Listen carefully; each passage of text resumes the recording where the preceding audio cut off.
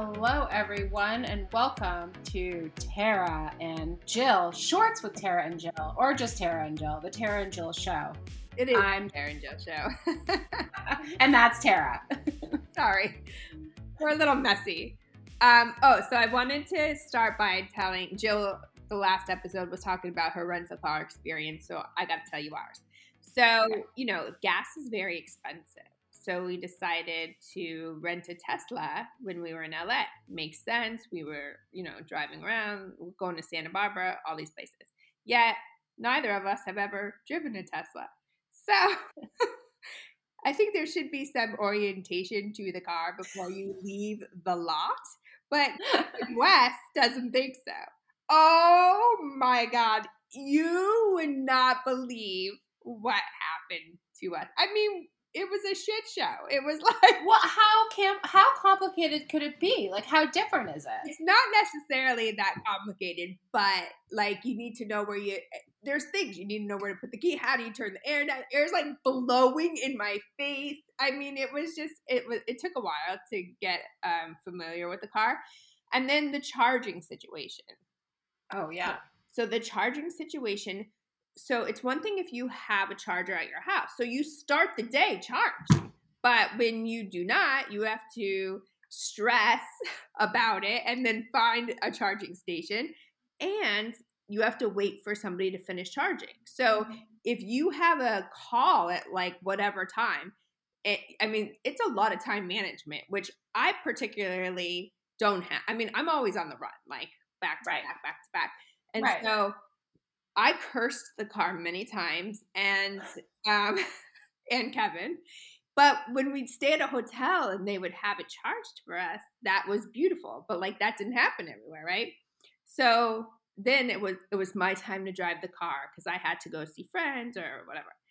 So I was totally stressing out. But then after I drove it, I'm like, oh my God, they're so easy. But yeah, it's like but I have to say, in the dead of winter, I do not think I want to have to deal with charging. I don't know.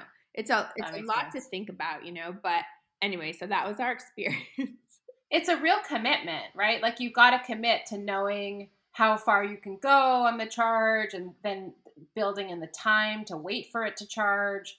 Like that's the thing that kills it for me is like, I don't want to, if I want to drive to New York, I don't want to have to like stop part way and sit there for 45 minutes or however long it takes to charge. And not only that, is like you could even plan, let's just say you planned that, but then you got to the charging station and it's full.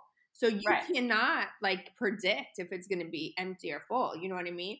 So yeah, I was like, this actually probably doesn't work for my life. I thought the same thing about New York. I'm like, I would be stress ball. Like, already, like, I don't need that added stress, But but I think that. But it did cost me $100 to fill my tank the other day. So totally. There's that. When we charged it was like $30. So I get it. Maybe not right time.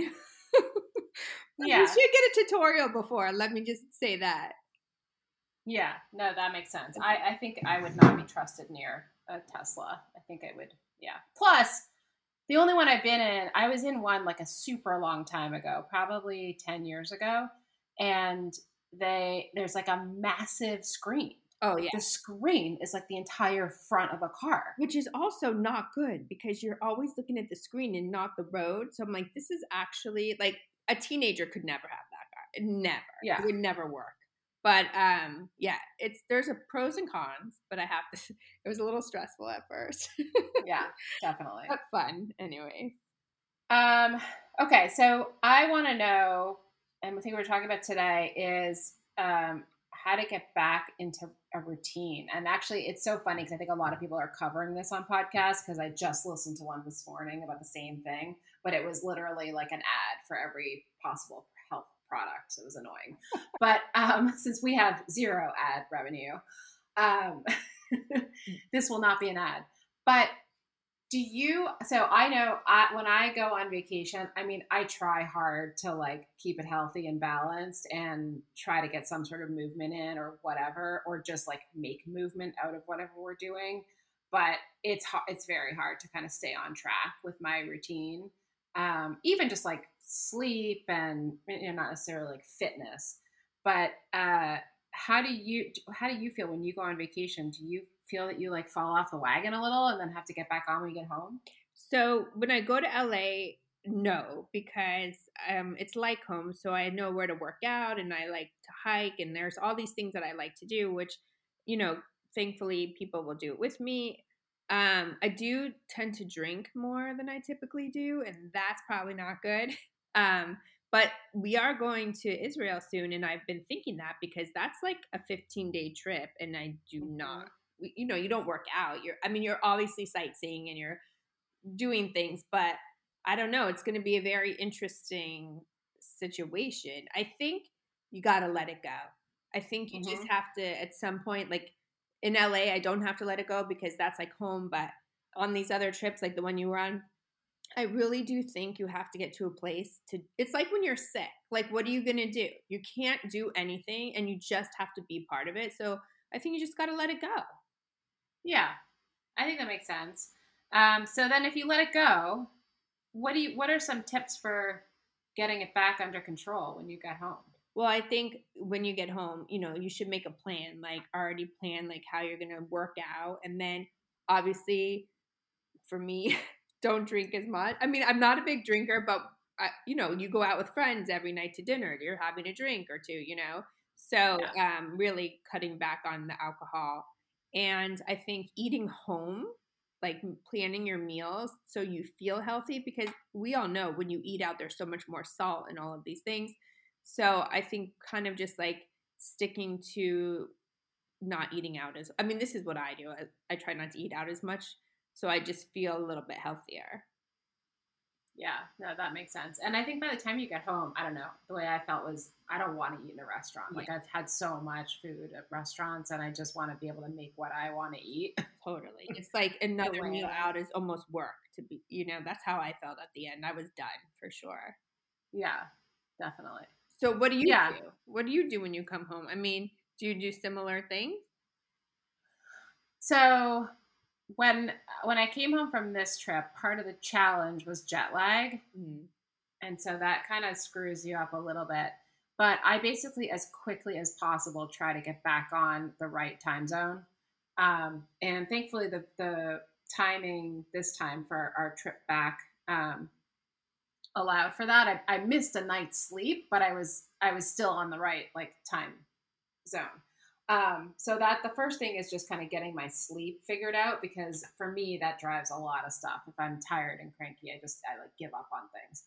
Um, and then and then for sure like diet, like just getting back to eating things that make me feel good instead of just whatever the one random pasta I can find on a menu that I like in France. So there's a lot of pasta and then exercise. So I have sort of two minds about this. Depending on my mood, I will either like ease back into it and I will, do some walking, maybe longer than usual, but just like a like light exercise. Um, or sometimes I will just say like you gotta rip the band-aid off and go to a soul cycle class. Like just go. You're gonna sit in the front fucking row and you're just gonna suffer through it and you're gonna sit your ass down if you need to, but you are going like rip it off. And so I'll tend to do like a combination. I might start off with like a day or two of giving myself a little bit of grace and I'll just walk and maybe do some light Pilates or weights or something, and then I'll rip the band-aid off and go do something a little more hardcore. Yeah, But yeah, but it after a few days I think it's sort of easier to get back on a routine. I agree. I always give myself the few days of it's okay. You don't have to work out that hard.